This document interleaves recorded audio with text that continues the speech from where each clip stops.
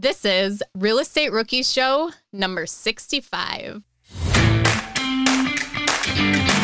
We did everything just so that we felt comfortable, or as comfortable as we could be. So that's kind of why I feel like you need to get about 80% comfortable with something, and then you can kind of move on and just make it happen. Because no matter what you're doing in your life, you're never going to be 100% comfortable with it.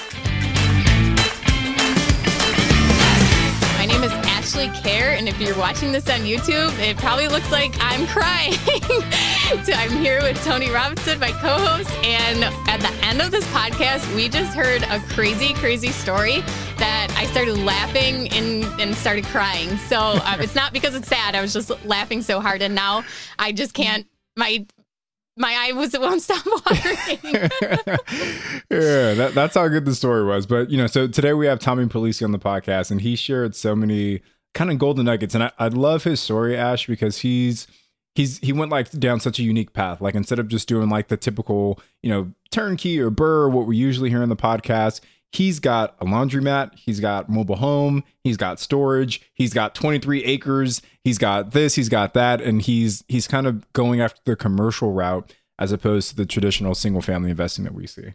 Yeah, if you want to learn about commercial lending, this is the episode to listen to. Like he really goes in detail as to how to get a commercial loan, how does it work? And then just like his portfolio, how he manages it. And he actually moved because of COVID.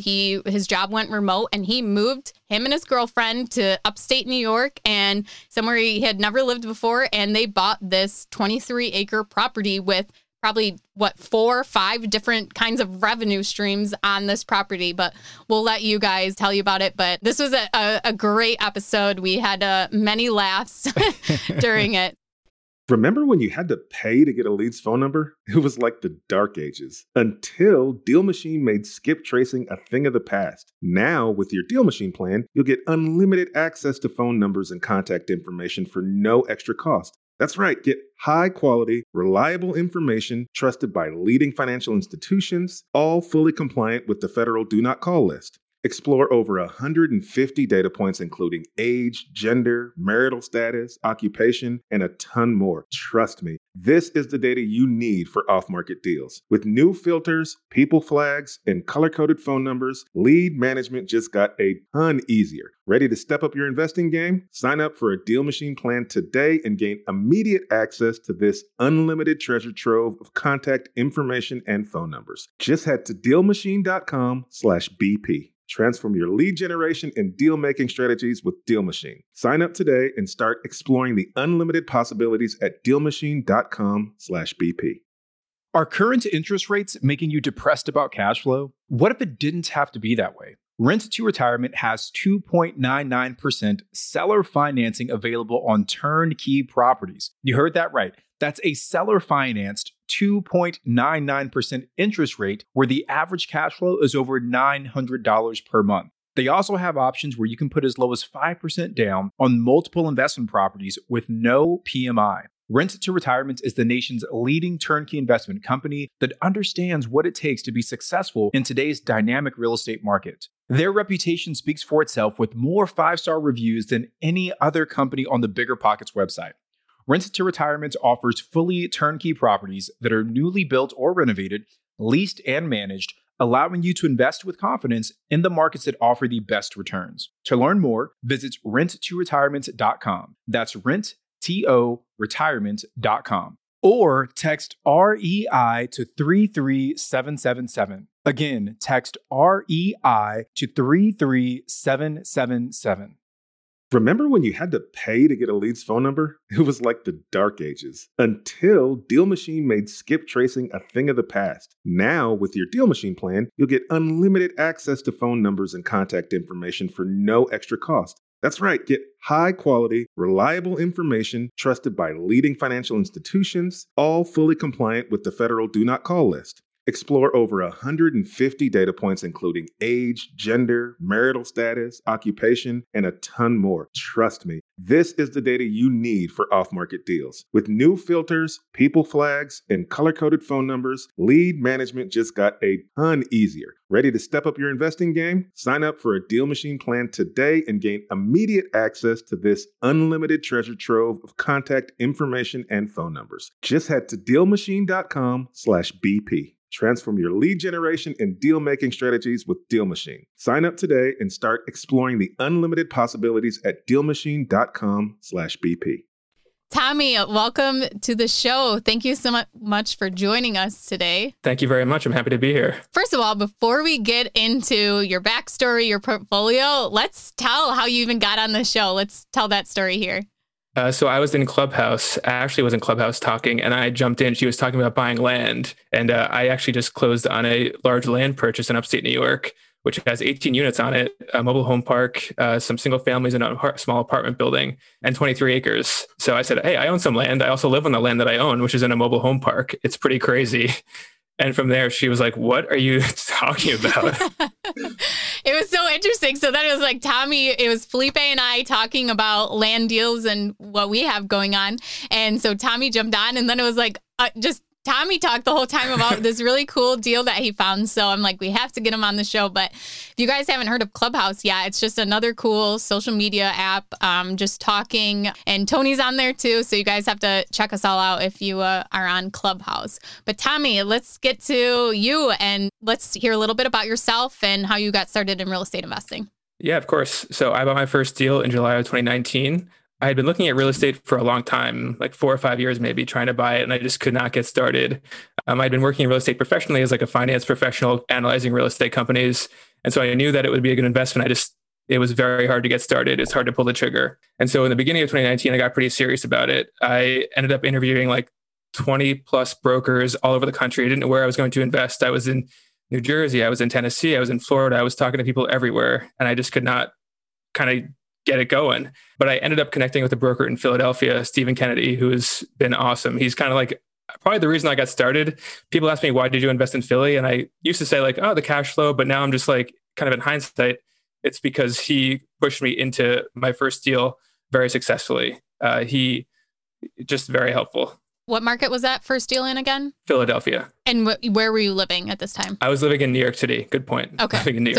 So your first investment is out of state. Out of state, but still pretty close. It was 2 hours away. I didn't feel comfortable going out of state for my first one. I just didn't want to be getting on a plane in case something went wrong. You know, now that I own real estate, I don't think it'd be very hard to do that. But at the time, it was a little scary buying something far away. And what does your portfolio look like right now before we get too much into what that is? So it's 30 units. It's 1 3-unit in Philly, 1 6-unit in Philly, a mixed-use property in Newark, New Jersey, which has a laundromat on the ground floor, which we also own and operate, which is pretty crazy for many reasons. I can probably get into that later.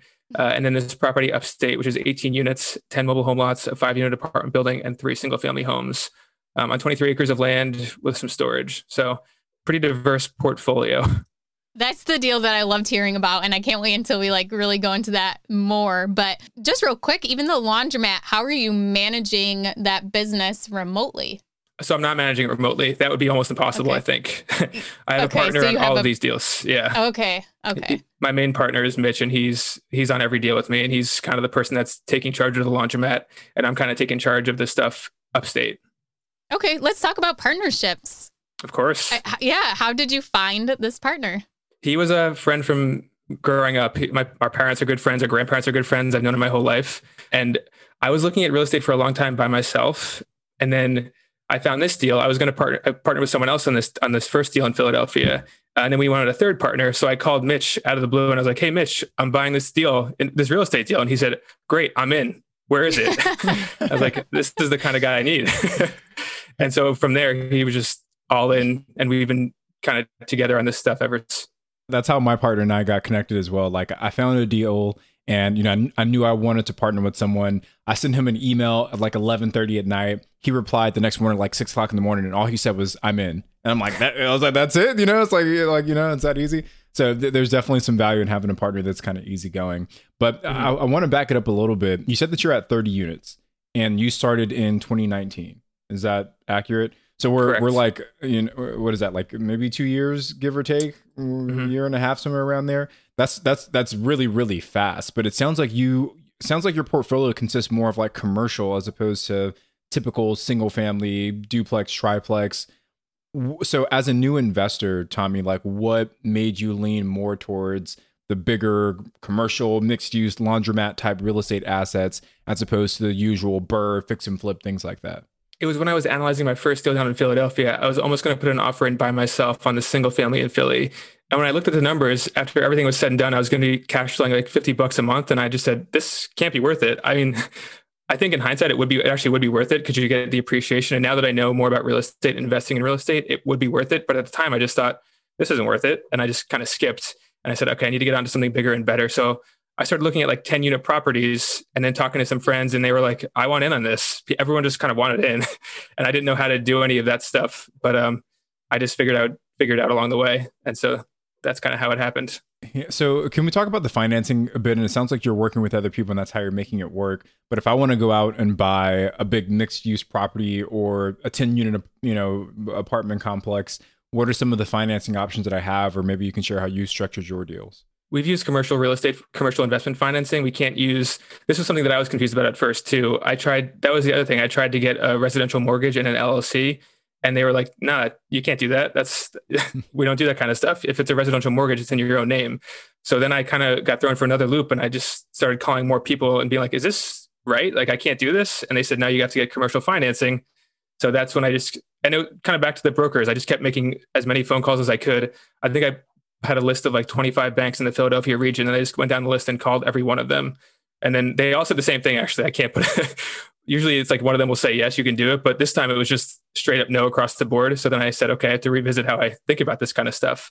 Though the rates aren't as good, but it's still, you're getting leverage at 75% at a 5% interest rate. That's a very good deal.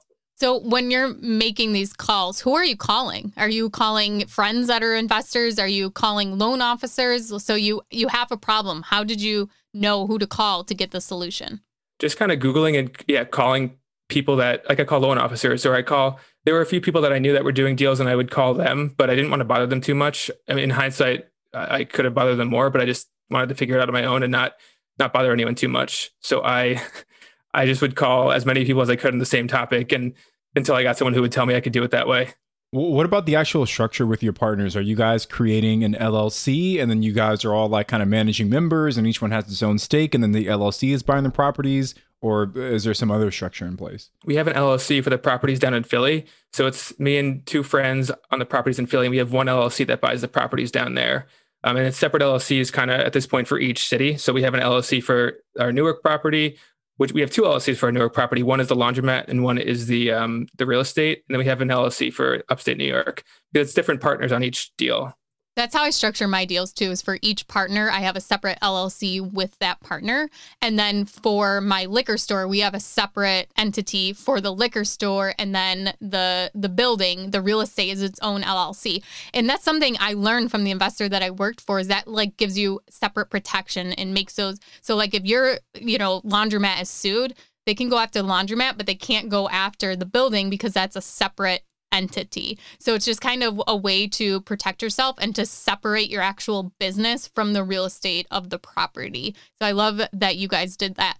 Now for your ownership of the partnerships, is it like, okay, you each are putting in a third of the money, you each own a third of the LLC, or how does that work? Yeah, just we're all equal partners. Yeah. On this upstate deal, we did it. We brought in like a kind of a friend of my friend's dad just invested like a second note, almost a promissory note in the property, just to help us kind of close it with some more money. We were kind of running out of money at that point on our fourth deal. So we needed a little extra help. So at first you guys are each putting in your own money for the down payment and then doing commercial mortgages on it. Yep, correct. Okay. What advice when, rookies are talking to lenders on the commercial side, what advice do you have? What should they look for in a lender? Is it just who gives you the best rates, the best terms? And what other questions should they be asking commercial lenders? The most important part for me was like assurance of closings and just easy to work with. I didn't want to be caught at the closing table without a mortgage. So I was looking for someone who I knew would be able to close. And that part of it is just knowing talking to them about their experience doing these kinds of deals. Do you finance people like me? Do you finance people that do small deals? Because it was commercial financing, but it was still a 3-unit property. And that's not, most commercial lenders don't want to do that. That I've talked to. It's just too small for them. So I'd be like, have you done a 3-unit? Have you done a 6-unit? Have you done these small types of deals before? Because I don't want to have you go to credit committee and say, this is not worth our time. So just kind of asking their experience with deals that you've done. I want to dig in a bit more on how the commercial financing works, because we don't have very many folks who come on the show that use it. So you create your LLC, you guys, and there's an LLC agreement that says, you own this percentage, you own that percentage. But when you're actually getting approved for their loan, are they underwriting the property by itself, or are they also looking at you as the owners and saying you guys need to have some sort of liquidity between you, or you guys need certain credit scores? How does the actual approval process work on a commercial loan? It's a little bit of both, I think. On these smaller deals, they're definitely looking at your personal credit, but they're also looking at the building. But for example, the mortgages on my LLC don't show up in my credit report. But you still need to have a good credit score and they ask for your personal financial statements, they ask for your background, and they want to know if you've done something like this before. So they do kind of focus on both. And that's for every lender across the board. Even the big lenders, they want to know what you've done in your personal financial situation. It's no matter what, they're going to want to know what's going on there. And so because with these smaller loans, typically under $1 million, it's called a recourse. So that means that you're personally liable for the loan. On larger loans, $1 million plus, you could get non-recourse financing, which means you're not entirely responsible if the building goes completely wrong. You can kind of almost hand back the keys if it goes too wrong on a $10 million property, but you can't do that on a $500,000 property, which is frustrating for me, but I'm going to get there one day. Yeah, I like that you pointed out how it doesn't show up on your credit report, these commercial loans, because if you go to get a residential loan, that's not, your debt to income isn't going to be hurting at all because you have all of these commercial mortgages. So when you actually go to buy an investment property or buy a primary residence and get that, nice 30-year fixed low interest rate, they're not even going to see those mortgages that are in the LLCs. So that really helps your debt to income ratio, which is a huge benefit. Was there anything else that you wanted to add as to what rookies should look out for when selecting a commercial mortgage? What about the income? So you're buying a property, maybe the income isn't that great or there's no income at all. What do commercial lenders look for on the income side of it? Because they're appraising the property, but they're also looking to make sure that there's going to be revenue. What a great transition into my laundromat, which doesn't make any money. For that one, we had to get a private money loan. Which is just a very high interest rate loan with very high fees up front. But there was only one tenant in a 2-unit building. And it was just so below market. The market rents are probably $3,000, $3,500. And they were getting $800 a month for this property. So wow. Obviously a commercial bank is not going to want to do that financing. And we couldn't even get commercial financing if we tried. So we had to go to a private money lender to get that kind of money. And then is your goal after you show a couple years of income on your tax returns for this property is to go and refinance that with a commercial mortgage? Yeah, so I'd like to do it as soon as humanly possible. I hope that after we renovate it, we can show that the new rent roll and just go to a bank and talk to them about look, this is what we're making now. So can we get a loan that justifies this income? We talked to some banks already kind of before we finished, and some of them say you need 5 years of income. Some of them say you need 3 years of income. So kind of back to my previous method, I'm just going to keep calling until I find one that says you're good. Yeah, I mean, you're really doing a BRRRR on a commercial property is basically what it sounds like. So yeah, right. Very cool. Do you want to dive into this, Tony, unless you have anything to follow up on his portfolio before we go into his deal? Yeah, before we get into the deal, just a couple things, because you've got a few different asset types in your portfolio, right? It sounds like you got this cool land deal that I'm sure we'll talk about. You've got this laundromat.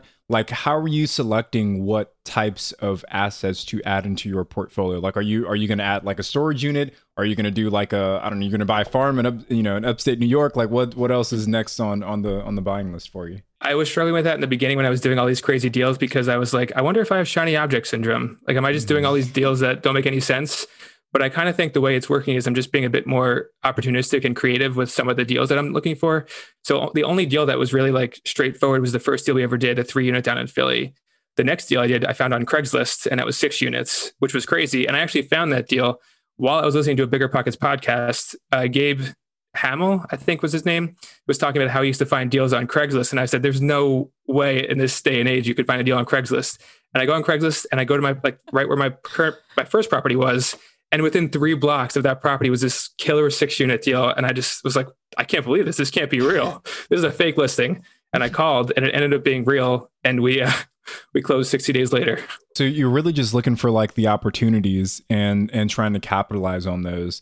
But like each one of those has to be analyzed in such a different way. So how are you educating yourself on how to analyze a land deal versus a laundromat? Because those are two totally different asset classes. I think it's a lot of research. I am obsessive. I do so much research when I don't need to, probably. I just am constantly listening to podcasts, reading books. I feel like I've read every real estate book. I listen to every podcast. It's just crazy. But on top of that, going into the deal, I also feel like I do maybe too much due diligence, if that's even possible. Like for the laundromat, we had people look through the sewer lines just to make sure that there were no issues with, the water lines and stuff like that. I just kind of go overkill on the due diligence to make sure there's nothing wrong. In this property upstate, we had someone come out and separately inspect every house on the property, every septic tank, every water line, everything. Like we did everything just so that we felt comfortable, or as comfortable as we could be. I feel like you're never going to get 100% comfortable with anything. So that's kind of why I feel like you need to get about 80% comfortable with something, and then you can kind of move on and just make it happen. Because no matter what you do in your life, you're never going to be 100% comfortable with it. My agent, and I see this all over, is that the market is so hot right now. Like you can't even ask for an inspection. They'll never accept your offer. So with you buying these off-market deals, do you think you have an advantage asking for these full inspections and really getting into the properties? Yeah, I just think it's so unique that there's not that many other people looking at them. Exactly. So it's like, who wants to buy? And this is part of the issue too, is who wants to buy this property? It's such a unique property. I'm a little concerned about liquidity if I ever wanted to sell, but at the same time, no one else is buying it. So like, I kind of had some leeway, I guess, with the purchase, with that kind of stuff. And we can get into that deal more later. But just these weird deals, I feel like you can get a little more leeway. It's not like I'm asking for a price reduction. I'm just asking to do my due diligence. So I think if they're reasonable, it's a reasonable request. And you mentioned Craigslist a little bit, but how else are you looking for these deals? And is it more you're just scanning any kind of property deal in general? Because you have, the laundromat building, the mixed use, you have the 3-unit, you have this land and these mobile homes. Is it just you're scanning, and anything that catches your eye, you will analyze it and be open to it? Yes, literally. That is what I do. As I'm driving around, that's what I'm doing. I have LoopNet open. I have Zillow open. I have everything open. Just like, oh my God, that's for sale. I didn't know that was for sale. Let's check it out. So one last question for me before we move on to the Ricky deal, because again, I think what's really unique about your story, Tommy, is that you've got, you didn't just do like the single family BRRRR strategy, which is what we see a lot. What do you feel you've done that's made you successful in the commercial space, that if I, as a newbie investor, someone who hasn't done any deals, if I wanted to go and do what Tommy did, what were the things that you did that made you successful? Was it your team?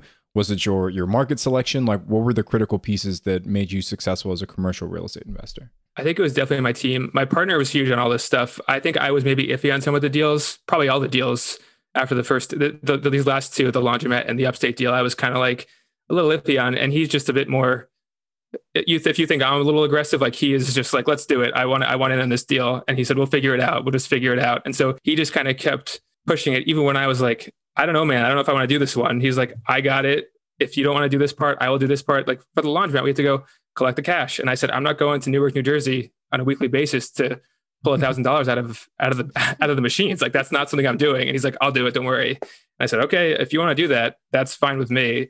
So I feel like a lot of it was just kind of the mindset and the partner that I had, which was luckily more aggressive than me. And I think you see that a lot more on the commercial side of real estate than you do on like the residential side. Like you can be a one woman show and go flip a house or do a BRRRR deal or, buy a turnkey investment. But as you get into bigger and larger deals, you don't see like a one person show that's taking down a 100-unit apartment complex. Right? Like it's a team of people that do different parts. You have one person that's like doing the due diligence. You have one person that's working on the financing. You have one person that's like raising the funds from investors. So if you want to scale to be super successful in like the bigger arena of real estate, it definitely comes down to being able to build a team. So I love that your experience has kind of echoed that as well. Yeah. And when you build your team, you're looking for people that complement you and aren't the same. Antonio and I were actually talking about this when we were just on another Zoom call, is how we would not work well together wholesaling because we both want to be the people behind the computer sending out the direct mailers, but we're not the people that are going to go and like actually talk to the sellers and, you know, get them to sell to us, the closers. So yeah, it's like finding those key people. Like you didn't want to go collect the money, but your partner was fine going to collect the money from the laundromat. And he actually ended up buying a place like a mile away. He read the first chapter of Brandon's Buying Real Estate with No Money Down. I called him after he read it. He's like, I read the first chapter of this No Money Down book. He went to buy a house hack literally a mile away from the laundromat. That was a dentist office on the ground floor and 5 bedrooms on the top floor. And it's a student housing. So he lives with currently 4 undergrads and he's a 30-year-old man. So it's pretty weird. Reliving his college days again. Yeah. That's crazy. That's I'm crazy. going to have to crazy. reread that book. I don't remember that part. Yeah, I didn't get that part from the first chapter in the book either. You know, I must have been reading the wrong way. He was just so inspired. Yeah. Well, let's talk about a specific deal, Tommy. So it sounds like you want to talk about this land deal. Mm-hmm. All right, so No, let's that's dive what in. I want him to talk about.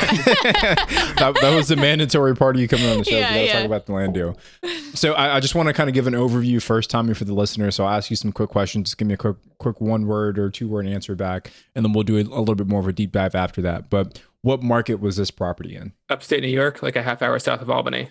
Got it. And you said this was a land deal, correct? So just straight land, no structures or anything like that? No, it has 18 units on it, 18 rentable units. Oh, got it. Oh, wow. So this deal is even more interesting than I thought initially. All right. So you got 18 Yes. units on this. Yeah, and break down what those 18 units are real quick. Yep. Yep, 10 mobile home lots, 3 single-family homes, 1 5-unit apartment building, 8 storage units on 23 acres. And there's also there were plans to previously develop in much more developments up here. They had like Wow. 33-unit mobile home development plans that didn't go through. And what's their strategy on this property? Is this like a long-term buy and hold, or you just kind of, I don't even know what you do with all those different types of homes. Like what's that? What's the strategy here? Well, it works as is, which is the reason we bought it. We figured the downside was very low. Like worst case scenario, cash flow is 10%. You know, that's like, Got it. okay, if that's like my baseline scenario with 5% vacancy, 10% CapEx, 5% management, very, conservative assumptions on like landscaping. If that's the worst case scenario, we should do this deal. And then there's tons of upside because we have all this land that had plans to previously develop and so much space. So we're really in the process of figuring out what we can put on the land. We've been going back and forth. Like, should we do Airbnb? Should we do more mobile homes?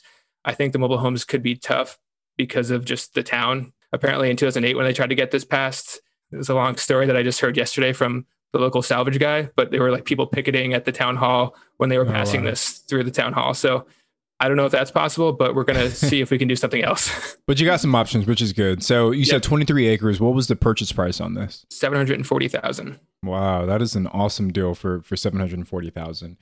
So I guess kind of give us the backstory, right? So how did you find this property? What made you think that this was a good deal? Lead us to how you got this one under contract. So again, my partner was he was going upstate for the weekend back in April or May when COVID hit. And he said, let me know if you see any properties on the way up that you want me to look at. So I said, all right, sounds good. Then I started looking at properties upstate and I was thinking, I should maybe house hack if we're all working from home, I should house hack a duplex or a triplex up by one of these ski mountains. That might be a cool thing to do. I'll probably be working from home for a few months. I could probably swing it. I'm still working from home a year later, but that's another story. But so I was thinking, okay, yeah, let's look at some of that kind of stuff. And then again, driving up on Zillow, I was like, oh, this is a weird deal. $740,000. This is not a normal property. This is very weird. And so we swung by and we looked at it. We talked to the seller.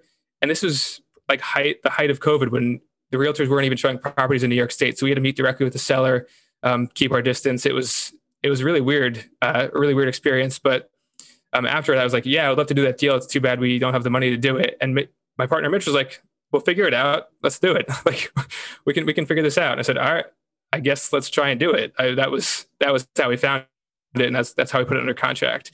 And at the time, everything up here was flying off the market, 10, 20% over ask because everyone wanted to get out of the city.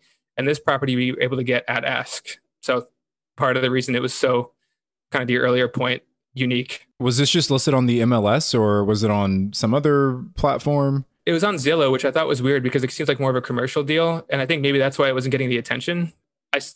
I still think even if it was on a commercial database, it wouldn't have gotten that much attention because it was, if you're looking for a mobile home park, you're looking for a 50-unit mobile home park. If you're looking for an apartment building, you're looking for an apartment building. You're not looking, it's just who wants this? Me, I guess. But most people probably don't. So how did you end up finding the money for this? Mm-hmm. How did you fund it? I was able to, in my friend's group chat, talk about how cool this deal was and wait for someone to be like, I want in this deal.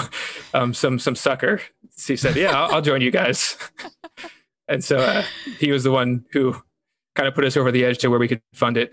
Okay, so you're also house hacking this property, but did you do a commercial mortgage? Because you probably weren't able to get a residential mortgage on this? Yes, it's a commercial mortgage, which I'm kind of renting this personally from the LLC.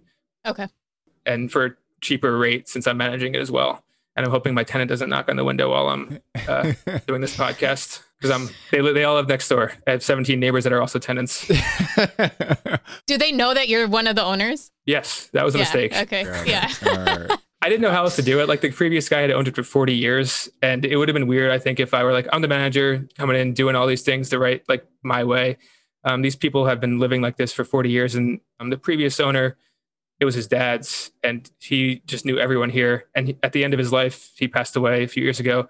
But the reason they knock on the windows and knock on every door in the house, literally, is because he couldn't like move around that well towards the end. So he would just have people knock everywhere until he could let them in. So I need to kind of maybe put some restrictions on where they can knock. I want to talk just really briefly about like the analyzing portion of it, right? Because there's so many different pieces of property on there. Like, how did you know that this was a good deal? Did they give you like a rent roll or like, hey, here is our income and expenses for the last 12 months? Like, what did you look at to say, yes, this makes sense? They gave us the rent roll. The rent roll was around $130,000 for the year. So around $12,000 monthly rent roll. And I was able to just look at different, mobile home parks that sold for in the area and what those went for. I was able to look at apartment buildings. What did those sell for the area? What did single family houses sell for? What did storage sell for? And just kind of put them all together. And when I put it all together, I was like, this is $1 million property. Just no one wants to buy it because it's so weird. Got it. So you looked at like comps in the area. You said, okay, this is what we think that this can do like in the marketplace, and you use that to kind of justify your decision. What about the storage? Like you said there's storage units on there as well, right? Yes, very below market storage containers, which I can see from my window. Okay.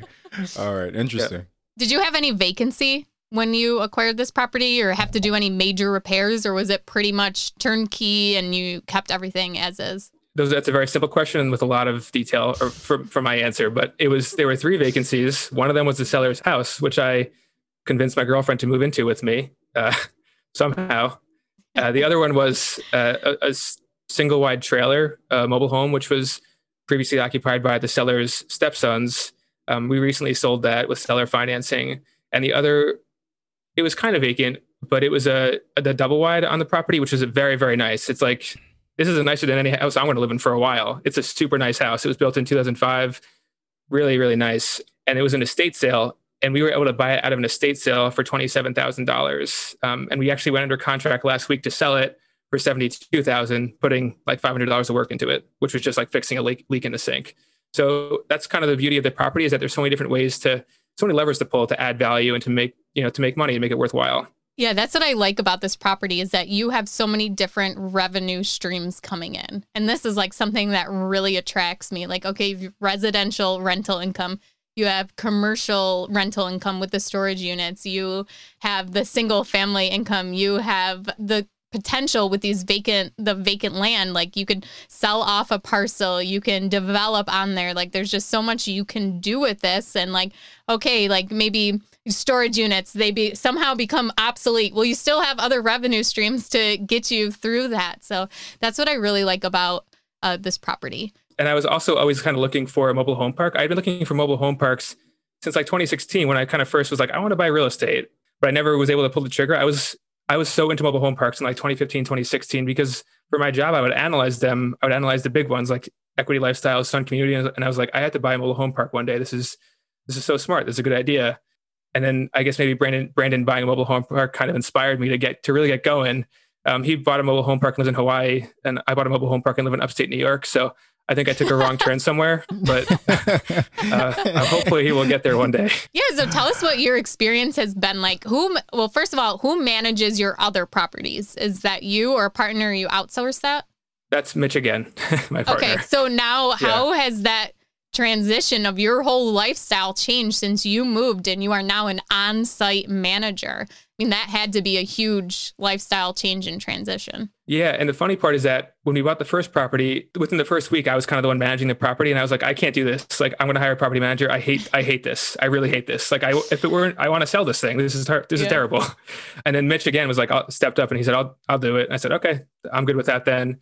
And so then this property, I kind of got used to it over the year, being like, okay, I guess managing a property isn't that bad. And then this property, it's been a crazy experience.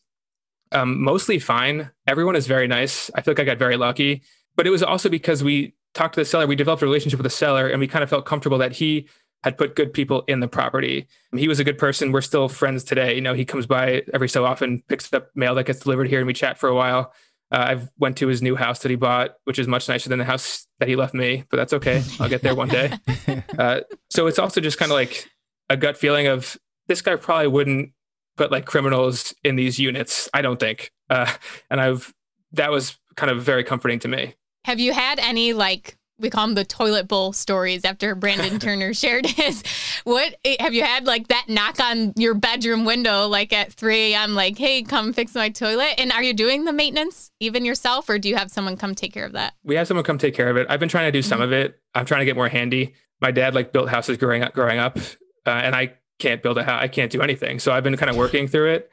He's slowly becoming very proud of me as I've developed a workshop here now. He's coming up this weekend to see it and admire it and talk about my tools. So it's pretty funny. But yeah, within my first week of owning the property and living here, I had someone call me and say, "Hi, my toilet isn't working." And I was like, "Oh my God, already?" And I was like, "What's wrong? Is it clogged?" She's like, "I think I just need a plunger." And I was like, "Okay, well, you can probably go get one of those at the store." And she said she doesn't have a car. And I said, "Okay, I don't know what to say here. I guess I'll go pick up a plunger for you next time I'm out. I don't know what to do. I'm kind of have a full-time job. I'm on phone calls right now." Yeah. And she said, "Okay, I'll see if I can do anything." So she should be able to get her neighbor in the property to give her a plunger. But that is kind of the beauty of the mobile homes, is that half the units we don't have any maintenance on. It's just the apartments really where there's maintenance. And there seems to be a lot of it, but that's okay. So that's because the people living in the mobile homes own the mobile homes and they're renting the lot from you. Correct. Is that correct? Yep. Yeah. Mm-hmm. And then do you have that's all of the mobile homes you said that are like that? Now that's the case, yes. Yeah. Okay, so I think that's great. And I've heard Brandon Turner talk about this too, is like you just rent out the land and then you don't have to worry about the maintenance and stuff like that. And then the people own the trailer. So then it's a lot harder for them to want to leave, because I've heard that it's very expensive to actually move a mobile home. But it's also so affordable. Like living up here, I kind of heard the benefits of how affordable it is to live in a mobile home. And living up here, I've really seen it firsthand how affordable it is. Like one of the tenants we just moved in, we did seller financing with him. He's paying $800 a month. His previous living situation was with roommates and a family. He has 3 kids and a wife, and he was living with roommates in a very small apartment. And now for the same price, he's living in a mobile home that he owns. I mean, if you're handy and you can fix things, it's such a great deal. It's like a no-brainer for a lot of people. And also he has his whole house and space. It's just it's a great thing. I need a button here on my soundboard that just goes like, boom, another revenue stream. You're doing seller financing. You are collecting that income.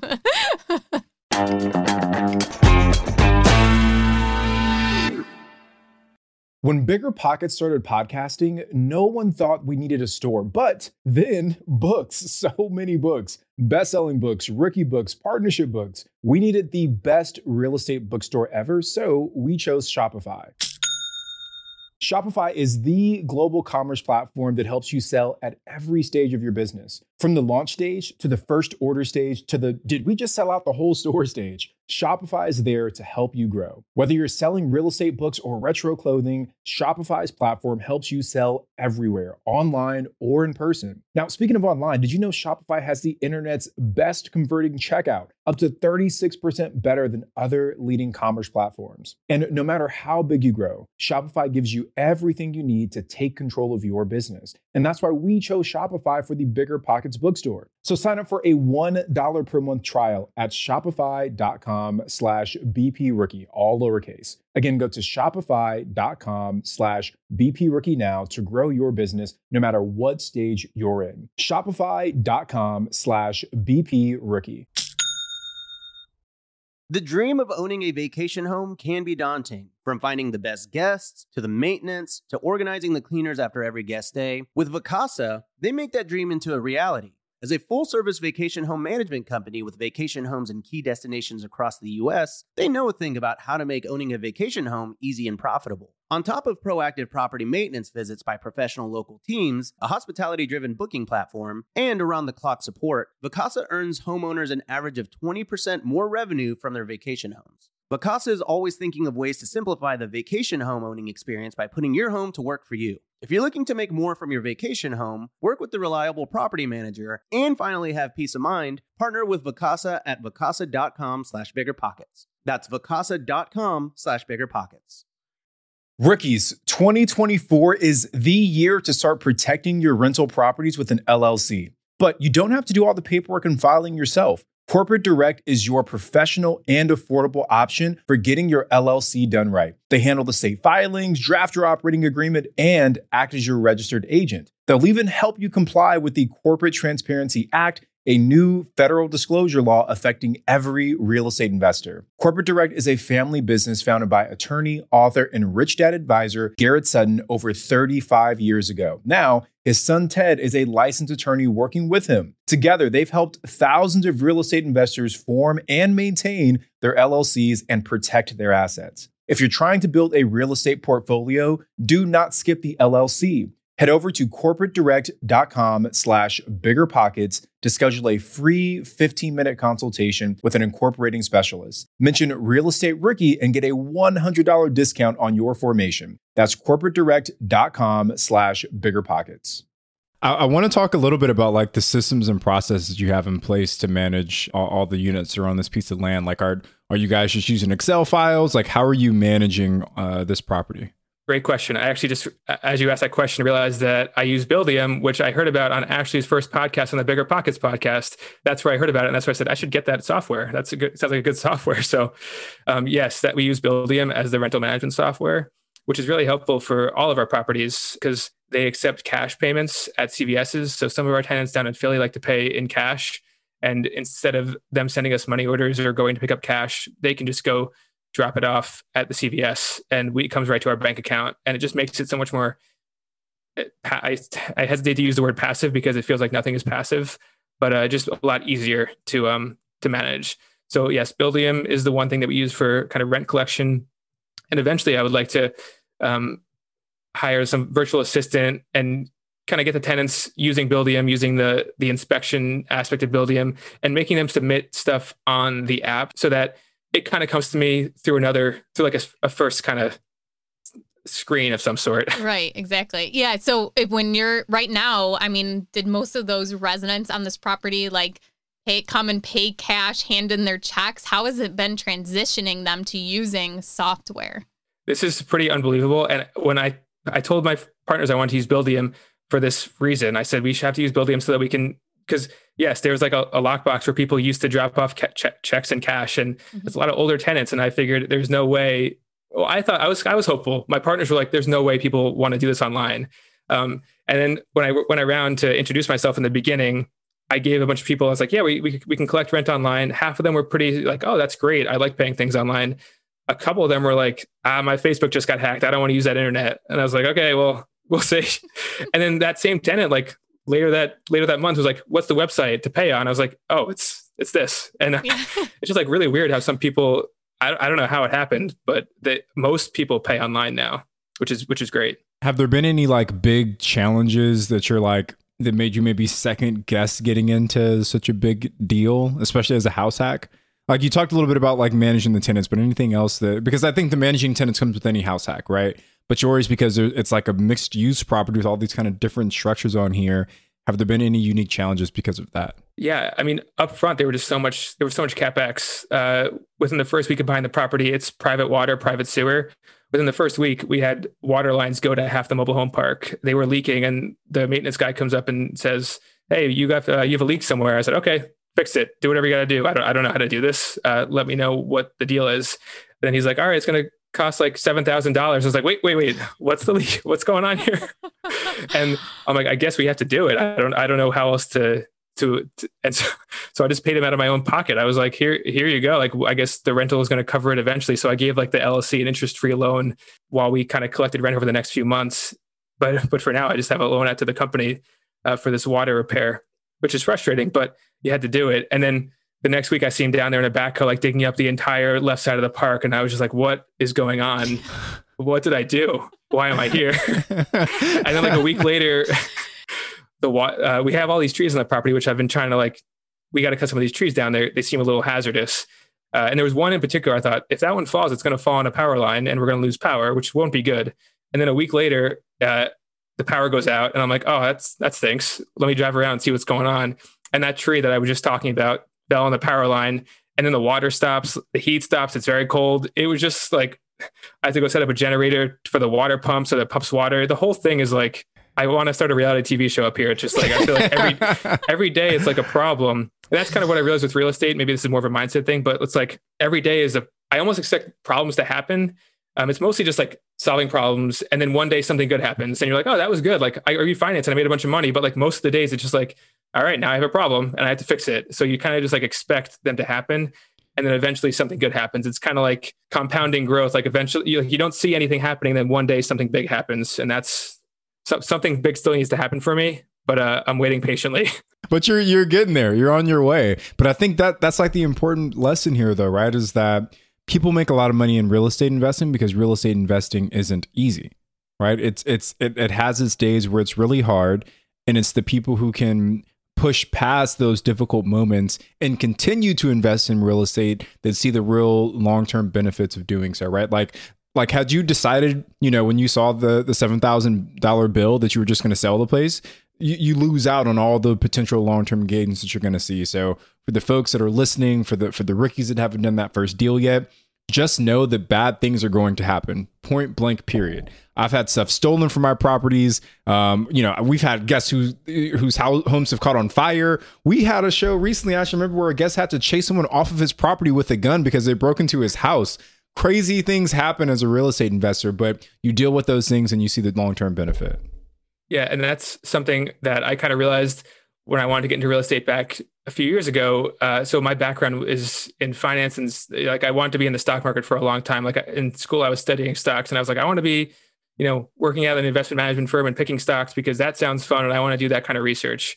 And then I'm kind of like realizing, okay, if you're the best stock picker out there, you're making 9% on your money when the benchmark is making 7%. So if you're like killing it, if you're the best of the best, you're making 9% when everyone else is making 7%. Like that doesn't get me excited anymore. Like I thought, it took me a while to realize that.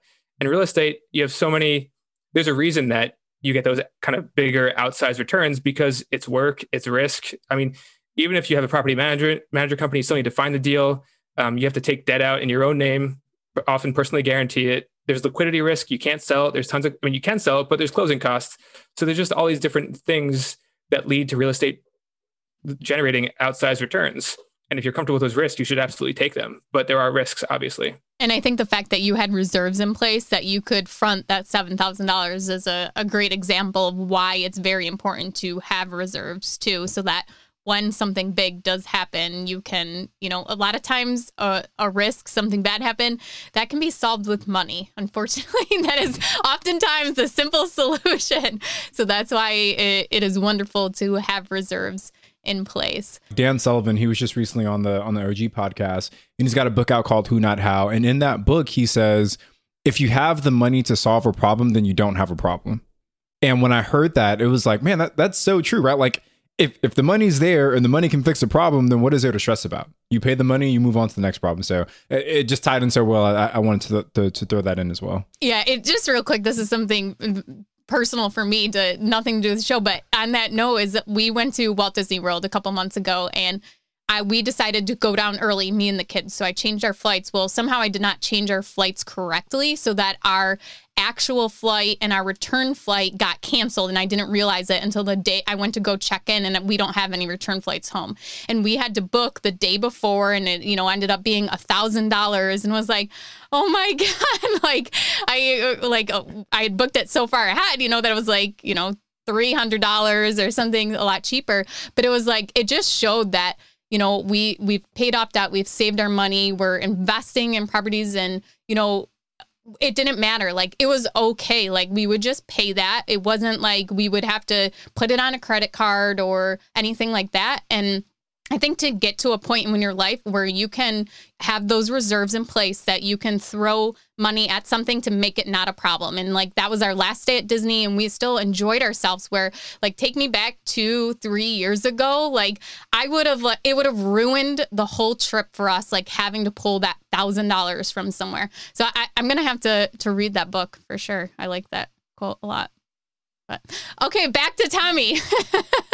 That's actually what we talked about in our clubhouse was you were saying we were both kind of, I guess, talking about how we don't take money out of any of our properties, any of our LLCs. We're just constant, like we have the accounts where we have a stabilized property. We just have a bunch of money in there now just in case something happens, because we don't want to be like scrambling for it when we need to replace a roof or something. And at some point we're going to take money out, but when we have a very, very comfortable reserve. So we kind of just been letting the money pile up as we collect rent checks. And my girlfriend jokes with me that I'm never going to take money out of my properties. I'm just going to keep reinvesting it, and we're never going to see any money. But one day, I think we will. I promise. Right. And I tell my partner, I'm like, you know what? Let's not buy something for a little bit and just like see all that money collect, because like all of our money is like go just to pay for the rehab, so we don't have to use hard money lenders or private money or anything. And then we'll be like, oh, but there's this property here. Let's go look at that. I'm going to pass that up. Yeah. It's an addiction. It's a problem. Yeah, it is. Okay, so just to finally wrap up this deal for you, well, you bought it for, what was it, 740? 40? Okay, so what do you think that, like, now, did you increase the rents at all? What would this property actually appraise for? And then going forward, what do you actually see? What is your goal for this property? Are you going to hold it long term? Are you guys going to sell it? I know you said you have a couple of development ideas for it. I think we want to develop it as much as we possibly can, because that's where we can get some real value add. How are you guys going to fund that? Is that something you guys are saving for? Are you guys going to do commercial lending on that? Just like the plan overall in general for this property, long-term hold, you're going to sell off parcels. Yes, I would say long-term hold, definitely long-term hold. I don't really I can't see myself selling any real estate. I just think it makes sense to keep refinancing as we kind of generate value, generate income, just kind of keep refinancing. It's the most tax efficient and probably smartest way to own real estate. I realize that at some point I probably will want to sell, but I'm not planning to over the next 10 years. So it's just going to be adding value and then refinancing when we've added value. We do have some reserves in the bank. So there's two things we're going to pull on. One is the mobile home sale that we're doing, hopefully closing on in the near future, which will be $72,000. And the next one is that when we bought the property, the bank, this is actually an interest. I'm going off on tangents, but when we bought the property, the bank said, okay, we don't know you, so you have to put down $37,000 as like in a reserve account. So we got 70% loan. We got 75% loan to value financing, but we had to put down another 5%, which we can draw on in 2 years. So we essentially have, around $100,000 in the account. And we're not going to develop probably for the next year anyway. So it's not going to be like a long wait time till we can access that money. And back to that point about the financing, this is something that people kind of like to hear, is that we didn't know how to finance this property. We thought, who's going to finance something as crazy as this? Who's going to buy something as crazy as this? And on top of that, what bank is going to finance something as crazy as this? And so that was like my next, how are we going to do this? And all I did was just ask the seller. I said, hey, who do you use for financing? And he said, oh, we use this bank. And I said, okay, can you connect me? And he said, sure. And talked to the bank for 5 minutes. And they were like, yeah, no problem. We'll give you 75% loan to value. And I was like, oh, that was pretty easy. That sounds good. Thank you. Yeah, see, that's a really cool story. And like Tony and I always talk about those small local banks. And I think you had even mentioned when we talked about this on Clubhouse, is how they said, oh yeah, we know that property, like no problem. Like, because it's a small town and they know the area and they know that property has potential and, that it's generating income. So if you did pull out cash flow from this property, what would that cash flow be? Probably generating around $2,000 a month in cash flow after everything. So we did put a lot down. So it's not like, it maybe sounds like a lot, but we put a lot of money down and we split it 3 ways. So it's not like, I'm not retiring off off that money anytime soon. It's really like a long-term value add play. You're not doing like the Scrooge McDuck dive through all the money yet, right? Like you're not diving into. Not yet. Feels like I'm doing the opposite. It's diving into an empty pool.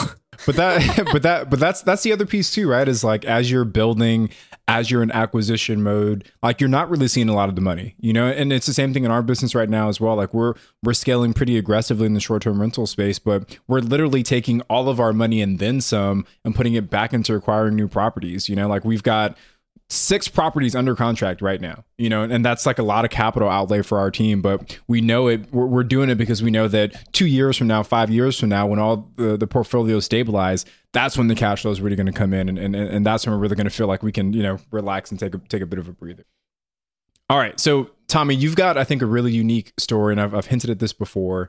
You went the commercial route when most investors want to go the single family kind of BRRRR route. What do you feel was like and you touched on it a little bit earlier, but what do you feel was how did you break through the fear of going after something so big so early, right? Because investors, I think they're afraid to buy one property, a single family home, you know, but you went kind of just head first into buying these bigger deals. Why weren't you afraid of doing that? I was afraid. There's no way around it. I was pretty terrified. But you kind of just like fight through it. My favorite book is The Obstacle is the Way by Ryan Holiday. And that book is just all about kind of like the things that are hard are good for you. And I mean, that's another thing that I think about here is like, there are a lot of hard things, you know, buying in New York State, there are a lot of regulations and stuff, but that's also generates more value, it's like people don't want to deal with it. I want to deal with it. So it kind of creates greater returns. Everyone's buying, you know, down in Florida, down in Georgia, everyone's buying in those hot markets and the returns are compressed. But up here, I think you're probably getting at least higher cash flow from doing that kind of stuff and taking a more contrarian viewpoint on some of these things. So that is what also gave me comfort, is just like, no one else is doing this. Maybe I'm just a contrarian by heart, because people would probably have the opposite thought process now that I'm saying it out loud. No one else is doing this. There must be some value, or there's probably something good here that we're probably getting a good deal because no one else wants to do this, is my thought process, which I think most people would be like, that's ridiculous. And I think they might be right too. So, but I think that's a good point, right? Because if you're doing things that other people aren't doing, I think that the perceived risk is higher, right? Like it's more risky because no one else is doing it. Whereas if you go do a BRRRR property, like everyone's doing it, right? Like it's a proven process. So how did you kind of mitigate that risk in your mind? Like how did you see that risk and I guess just what are your thoughts on risks in general, right? Like how do you manage risk in your life and push past those? Yeah, it just like doesn't feel that risky. I mean, like I understand it's risky, but after doing the first one and seeing how it went, like it's kind of to Ashley's point where it is just money. It's like, okay, what is the absolute worst case scenario here? It is just money. And my partner, the first time he said that exact same thing to me a few months ago, when like we were having a very bad day, something very wrong happened, and I was like, I am so, like, it was partially my fault. I was like, I am so sorry. I will never do this again. I messed up pretty bad. And he's like, it's just money. And I was like, hey, that's a great idea. That's a good point. It is just money. So it's just like, at the end of the day, it's thinking about what is the worst possible case scenario. So, and usually it's honestly not that bad. And even if you think of like a medium downside scenario, it's also just like, I'll probably sell it for a slight loss. Real estate is just very forgiving. And I think the fact that you're thinking of what is the worst case scenario, that it makes you prepare for that. So you know what you would do in that situation. You know that you could put money up. You could, call this person to get advice. Or that's a big thing, is like, what is that worst case scenario for you? And then solve that problem before the worst case scenario happens. And we also do, like, I still have a full-time job. My partner still has a full-time job. So it's not like if this goes wrong, we would lose money, but we also still have that kind of, we have a job that I'm going to have for a long time, probably. It's not like, when I think about my lifetime of earnings potential, this maybe seems expensive right now, but in the grand scheme of things, hopefully it's not going to, completely destroy me or sink me. It's going to suck for a few months, maybe a year. Let's move on to our next segment. So this is the rookie request line. Anybody can give us a call at 1-888-5-ROOKIE and leave us a voicemail with your question, and we might play it on our show to have our guest answer. So are you ready, Tommy? I'm ready. Hi, my name is James Back. I'm located in Hamilton, Ohio, just north of Cincinnati. I've been listening to the show for a long time, since you guys started it. So my question is, I have 2 properties now that are investment properties, single-family homes. I've been cold calling I'm just doing skip tracing to find potential sellers. And I've been cold calling, and I have a gentleman who has a 4-unit that I gave him an offer on. He never really told me if he was interested or not. He wants to sit down and have coffee. This being my first experience cold calling and actually meeting up, what should I expect from this cup of coffee? I mean, should I take a contract with me, offer him money, get it signed, or is this just more of like a meet and greet? How would you guys handle this? For me, that sounds like an ideal way to start a relationship, start a conversation, just like network with him, talk to him. I think if that deal doesn't work out, another one very well might work out. It's just, you kind of have to treat everything like it's not the end of the world if you don't find a deal this time. It's just part of the process. And you're going to have a lot of kind of steps along the way until you finally land that first deal. It just, you just have to keep kind of chipping away until you do eventually get that first deal. So I think just using it almost like a networking kind of thing and asking him how he got the 4-unit in the first place, just talking to him about his story, let him talk. I think letting people talk is a powerful thing. Starting a relationship. That is such a great point. Just go there and listen. And like the biggest thing you could figure out from listening to him is what is his motivation for selling and what can you do to be that person to help him to get out of why ever he potentially needs to sell this property. And that could be a great reason that he accepts your offer because you listened to him and figured out what he really needs. Maybe he doesn't even need money. He just, needs to get rid of this property and maybe you can help him find a new property or something like that. But I love that answer is really to listen and take that opportunity to listen to him and make sure you pay for his cup of coffee too. And also follow up too. I think that's one of the biggest things that I've been telling people is that like, I have so many people trying to break into the industry or break into real estate and they call me and they talk to me one time for a half an hour and then I never hear from them again. I'm just like, and I'm saying, listen, let me know what happens. Like, I want to know if you got a job. I want to know if you bought a deal. I want to know what's going on. Like I just invested a half hour to an hour of my life into your life. So can you please kind of follow up with me? And no one follows up. I'm just like, I want to be friends with you. I want to help you. And like, this is a crazy thing. Just like, let me know what's going on in your life. It's not hard. Text me, ask me how, ask me about the NBA, ask me about the Knicks. I don't care. Just talk to me. A little glimpse into Tommy's life, living in some desolate town in upstate New York. Please, I need friends. It's too real. I want to add one more thing to James' question here. So he asked at the end, like, should I take a contract with me? Should I offer money? Should I try and get it signed? And my thought process on all those things is yes. Like if you've had that conversation and you feel that there's a motivated seller that you're able to solve that problem, like Ashley said, heck yeah, get the contract signed. Sign it right there if you can, and don't be afraid to make the offer, even if it's what you feel is a low ball offer. The worst that they're going to say is no, and you can always walk them through how you came up to your offer, right? Like say that seller is asking for $200K, you think the offer only makes sense at $100K. You can say, hey, I'm going to make an offer. It's probably going to sound really low, but let me walk you through why this is my number. And you say, the property's only going to be worth this much. Repairs going to be this much. I still need to make a profit of this much. And you can be honest with them and kind of walk them through that. But yes, absolutely, make an offer, get the contract signed if you can. And I think you could, instead of even a contract, like if you don't feel comfortable going straight forward with an actual contract, you could do a letter of intent. So if you just Google that online, you can look up sample documents and you just fill that out. And it's a little more informal, but I feel like if you're just meeting this person for a general conversation, they might be more comfortable with that than you just immediately pushing a contract on them, where it's just like, hey, this is a, letter. This is, if you wanted to sign this is what I'd be interested in. And you just put the property address in, what your terms are, how you want to purchase it, what your purchase price is. And, it just really simplifies a document. I mean, New York State real estate contract is how many pages long, where this just puts everything onto basically one page as to what the key terms are of this purchase. And, just a little simpler for someone to review. And then after they do sign that letter of intent, then you can go to your attorney, whoever you use to drop your real estate contract, and then, meet up with him to actually get that signed again. I'm actually dropping knowledge. All right, Tommy, you ready for the next segment here, brother? We're going to ask you a few random questions as we round this thing up. Please. I'm curious, what asset classes are you looking at in the future? Like just really quick. So for myself, I have long-term rentals, short-term rentals, but I know one of the asset classes I eventually want to get into is storage. Like I love the idea of storage. It's, it's something that I think works well in California as well. So with some of your experience so far, what do you feel is on the horizon in terms of additional asset classes?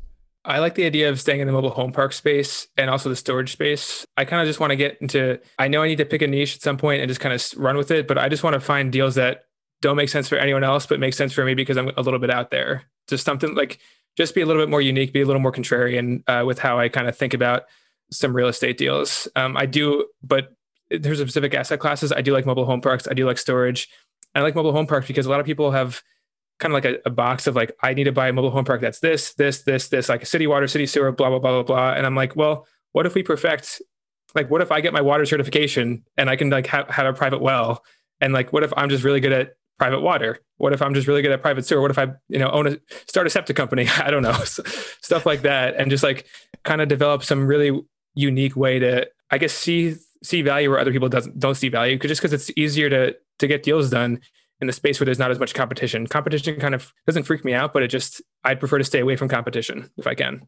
Yeah, that's like my market too, is there, the very rural areas, there's not a ton of competition, especially for rental properties doing that. So it's a lot easier to get into, I would say, but you also have to know the market a lot more. And I think that's a huge benefit to me is that I live in the rural area. So I know everything in this area where like an out-of-state investor coming into that market, it might be a lot more difficult to know like, okay, this little tiny town, like what's the good area of this, where it's a lot easier as an out-of-state investor to actually analyze like a bigger city. So I just love how you basically just found this little tiny town and, it's moved there, I want to hear a story. So we kind of heard your toilet bowl story before.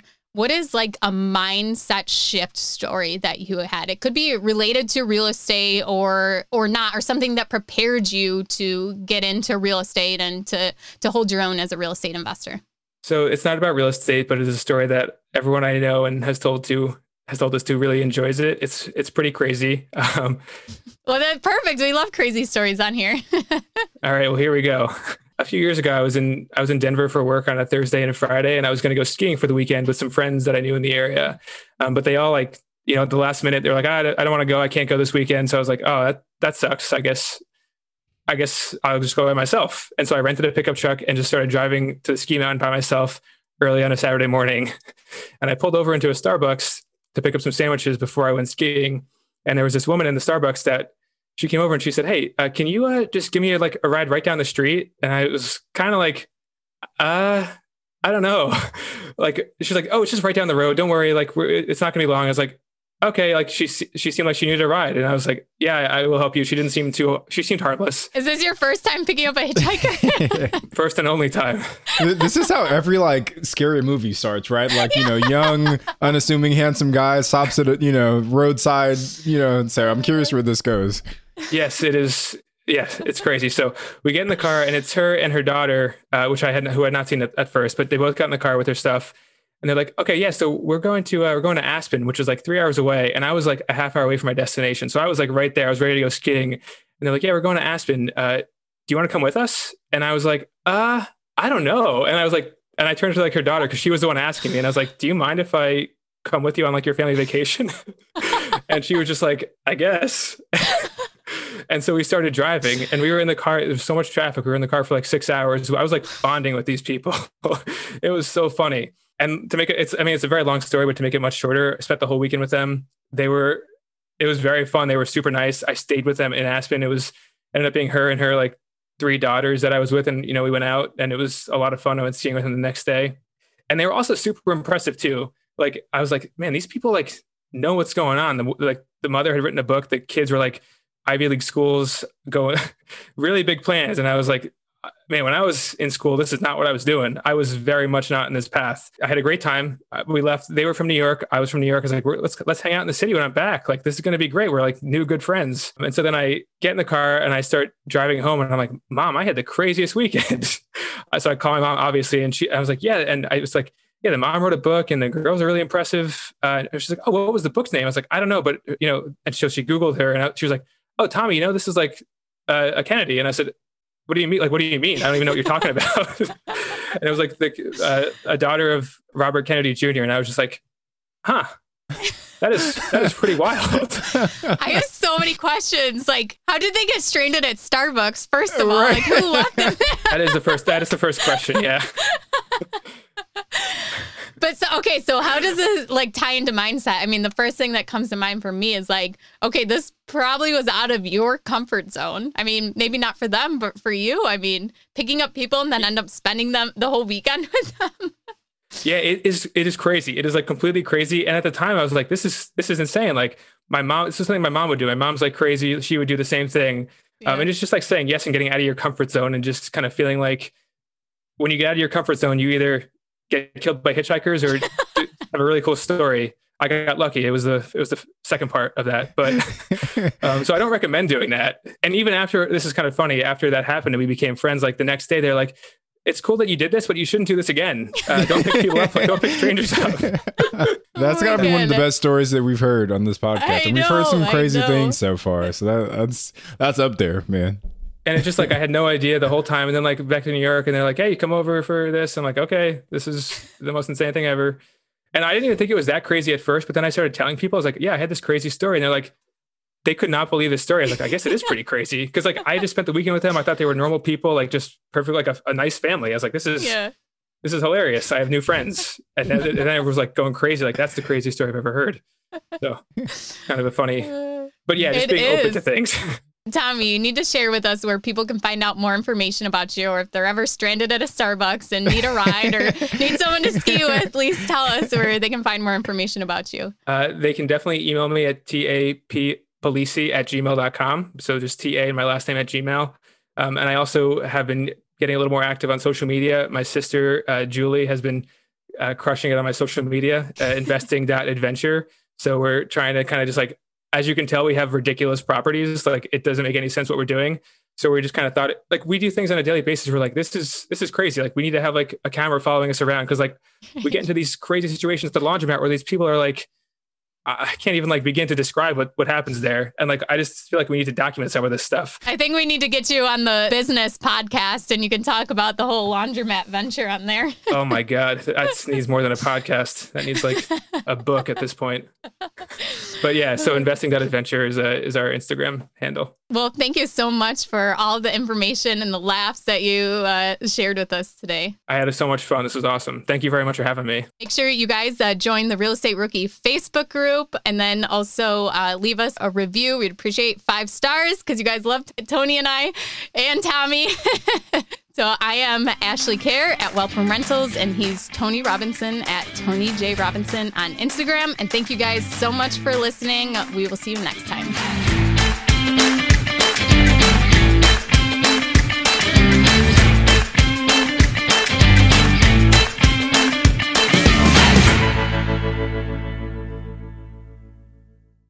The market is changing and finding your way can be tricky. Rates shift, headlines whirl, but your goal hasn't changed. You want financial freedom. And the best investors know it's not about timing the market, it's about time in the market. If you're ready to get into the real estate investing game or take your game to the next level, finding an investor-friendly agent is your next step. With BiggerPockets Agent Finder, you can find the right agent in minutes. Just head to biggerpockets.com/deals. Enter a few details about what and where you want to buy, and boom, instantly match with an investor-friendly agent who fits the bill. These local market experts can help you navigate the neighborhoods, analyze the numbers, and take action with confidence once and for all. There's free resources only available at biggerpockets.com/deals. Get an agent, get the deal, and get closer to financial freedom at biggerpockets.com/deals. That's biggerpockets.com/deals to find your investor-friendly agent today. The content of this podcast is for informational purposes only. Past performance is not indicative of future results, and all host and participant opinions are their own. Investment in any asset, real estate included, involves risk. Use your best judgment and consult with qualified advisors before investing. Only risk capital you can afford to lose. BiggerPockets LLC disclaims all liability for direct, indirect, consequential, or other damages arising from reliance upon information presented in this podcast.